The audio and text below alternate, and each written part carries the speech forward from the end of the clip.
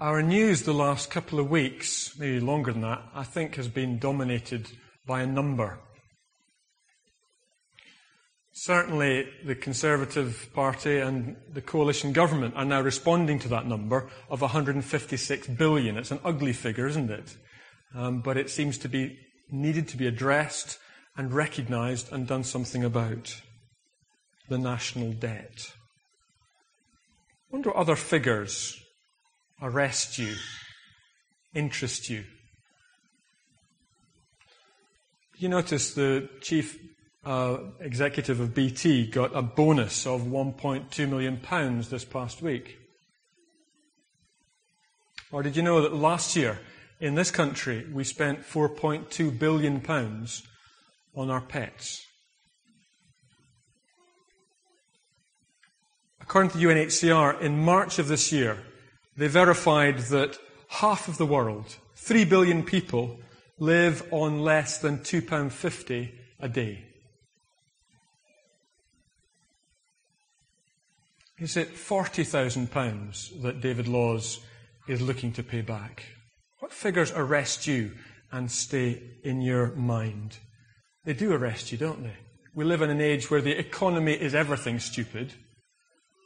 And so for us as Christians living in that context, how do we deal with it? Can we deal with it?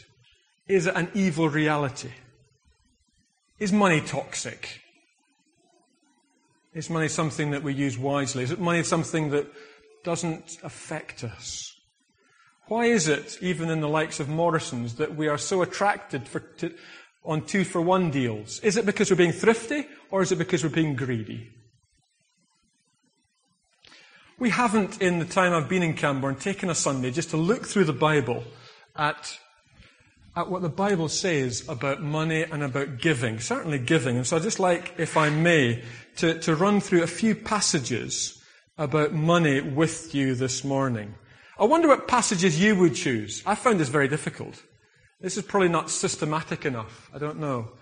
I wonder where you would start with what the Bible says about money and about giving. Actually, it says lots of stuff. But I want to draw our attention to a few of these. And I want to say the starting place is really important. We can disagree or have different opinions and go see there's different texts that come from different times and different places later on. But the starting point is really important. It's like in Ireland where one guy turns to the other and says, to try to get to Dublin, I wouldn't start here, mate.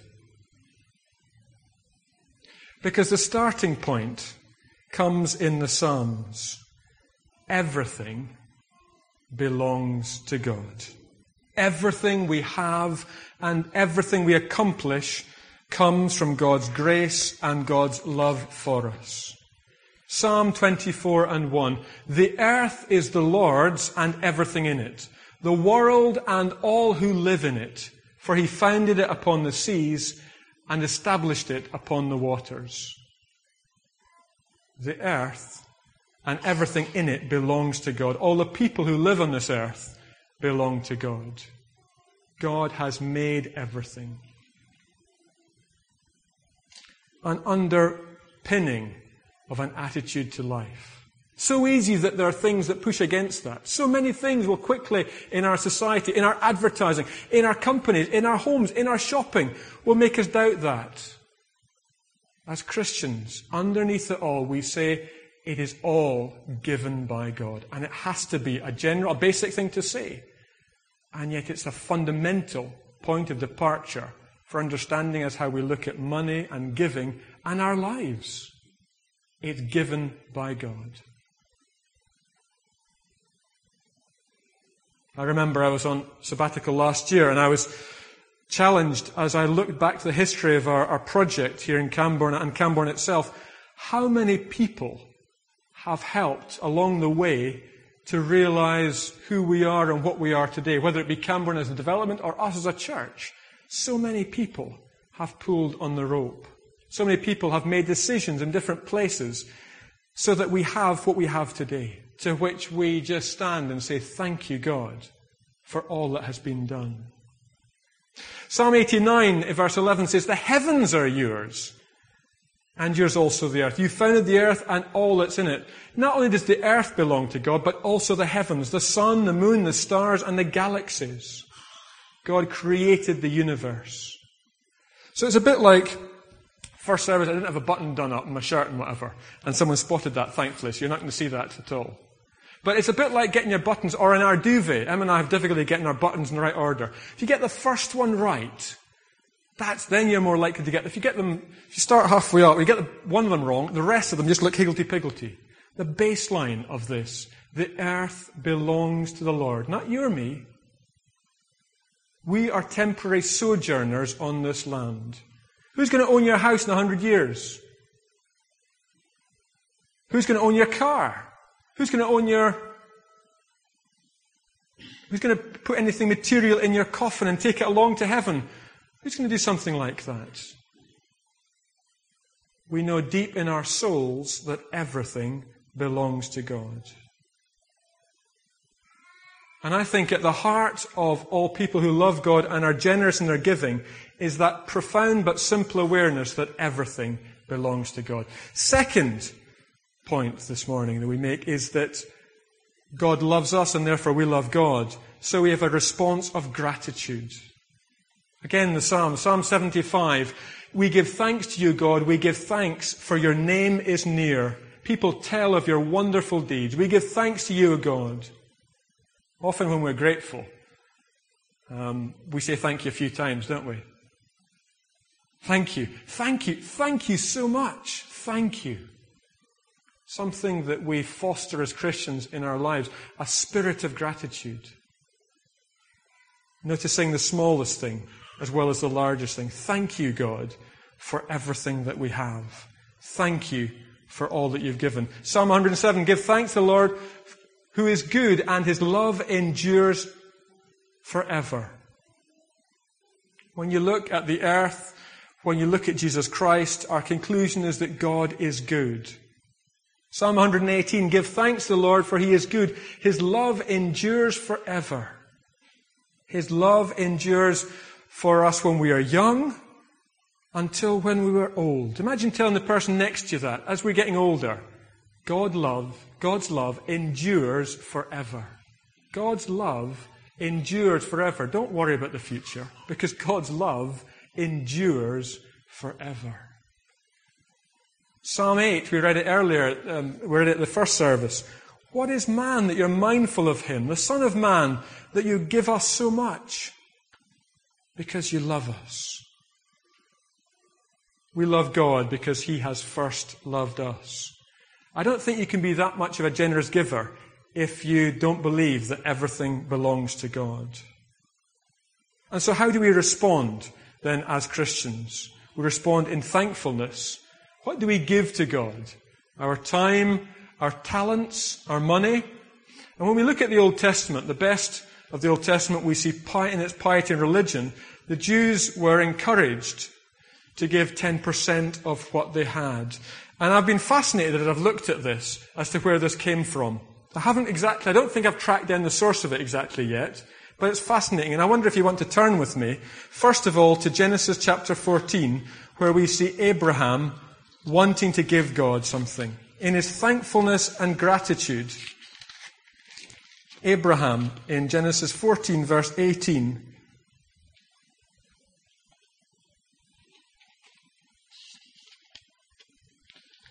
King Melchizedek of Salem was a priest of God Most High, brought out some bread and wine, said to Abraham, I bless you in the name of God Almighty. All praise belongs to God Most High. Then Abraham gave Melchizedek a tenth of everything. That's the translation we have in this Bible, a tenth of everything. Other ones, it seemed like a spontaneous gift, a thanksgiving to God. Now, why does Abraham choose to do that at that time? It's not very clear.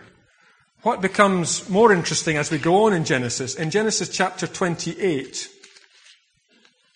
in that part of Genesis, Abraham is responding to the goodness of God and recognizing that everything comes from God.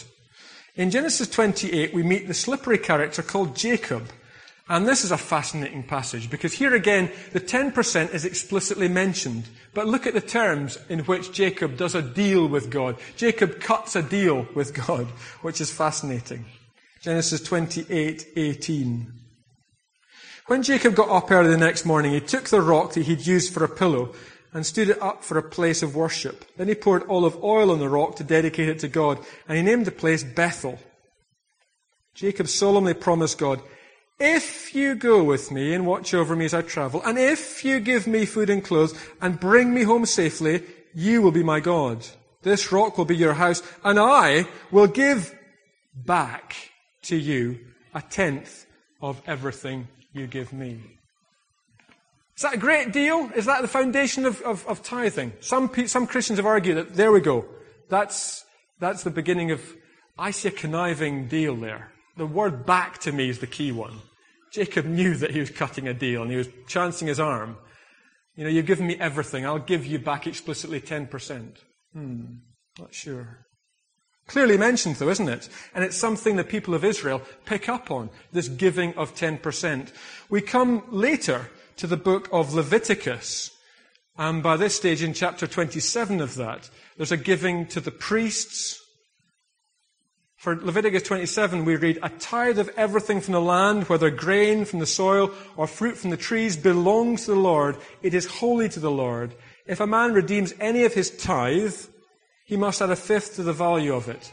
The entire tithe of the herd and flock, every 10th animal that passes under the shepherd's rod, will be holy to the Lord. He must not pick out the good from the bad or make any substitution."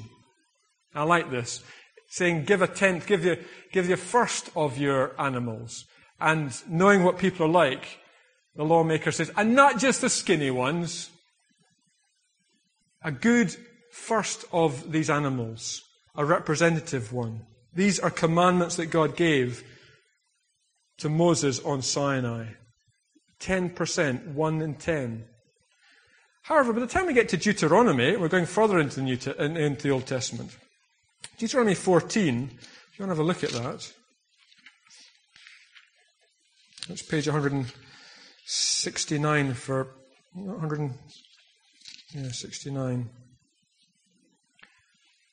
Look at that verse 22. "People of Israel, every year you must set aside 10% of your grain harvest." Oh, hold on, but also set aside 10% of your wine and olive oil and the firstborn of every cow, sheep and goat. Take these to the place the Lord chooses to be worshipped and eat them there. This will teach you always to respect the Lord your God. And it carries on, if you look down, "Give also to the poor, bring some for years of celebration." Goodness, by the time we're into Deuteronomy, the tithing seems more like 23 to 25% of what people have got. Quite striking, that. And so by the time we get to Malachi, which we heard read, we have this strange passage where God says to people, "You are robbing me of what you said you're going to give." Back to that conniving character, Jacob. "You said you give me 10%, and now you're giving me nothing, and yet you're asking me to bless you." That's the problem with the book of Malachi. The people are saying, "God, why aren't we doing better?" And God says, "Well, because you're not worshipping me with all that you have, in the way that's been set up, in the way that's been agreed." Now, some people use Malachi to say, if you give appropriately to God, God will, that abundance, God will take that and multiply it. And so we have a prosperity gospel that's sometimes built out of Malachi 3, and I'm nervous about that. But clearly what we see there is God saying, the idea of 10% and the idea of God saying, "I will bless you when you bring what is appropriate, that you give your all to me." That's in the Old Testament. What about the New Testament? What about those of us that are Christians? This is where it gets a bit fuzzier. Because Jesus doesn't say, we don't have 10 more commandments from Jesus. And on money and giving, Jesus says some powerful things, but he clearly doesn't say, 10% give to the church, or 15 or whatever. He just doesn't say a figure. When we're in the New Testament, we look at money, what strikes us is the power of money. Jesus says in Matthew, you can't worship God and money. Is money toxic? We go back to that question. And it's interesting in the New Testament that those that give most generously are the poor, not the rich. The rich find it hard to give. The rich young ruler who turns away. The shocking story for us of Ananias and Sapphira, who gave a good amount of what they had to God, but yet said that that was everything, and we find they dropped dead. That's a shocking story for us who own private property. So what are we going to try and look as a principle in the New Testament for giving? Well, maybe one that's been looked to, and I suggest you turn to this, is 1 Corinthians 16. 1 Corinthians 16. Here's maybe a scriptural principle for us to think about in terms of our giving. 1 Corinthians 16, verses 1 and 2. As you turn with me to all these passages, I just again asked you, biblically, what passage would you say is foundational for your attitude towards giving? But anyway, back to 16. When you collect money for God's people, I want you to do exactly what I told the churches in Galatia to do. That is, each Sunday, each of you must put aside part of what you've earned.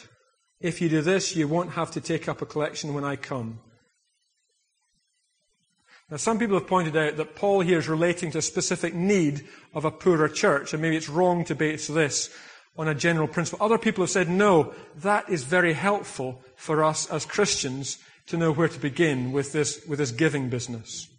Looking again at that sentence of verse 2, our financial giving should be regular, each Sunday, each of you, universal, must, committed, in proportion to what you've earned, proportionate. Maybe that's helpful. Paul continues in Corinthians, in the second letter, in chapter 8 of Corinthians. And interestingly there, I think you could read this at home and sort of see what you make of it. 2 Corinthians chapter 8, the title is Generous Giving.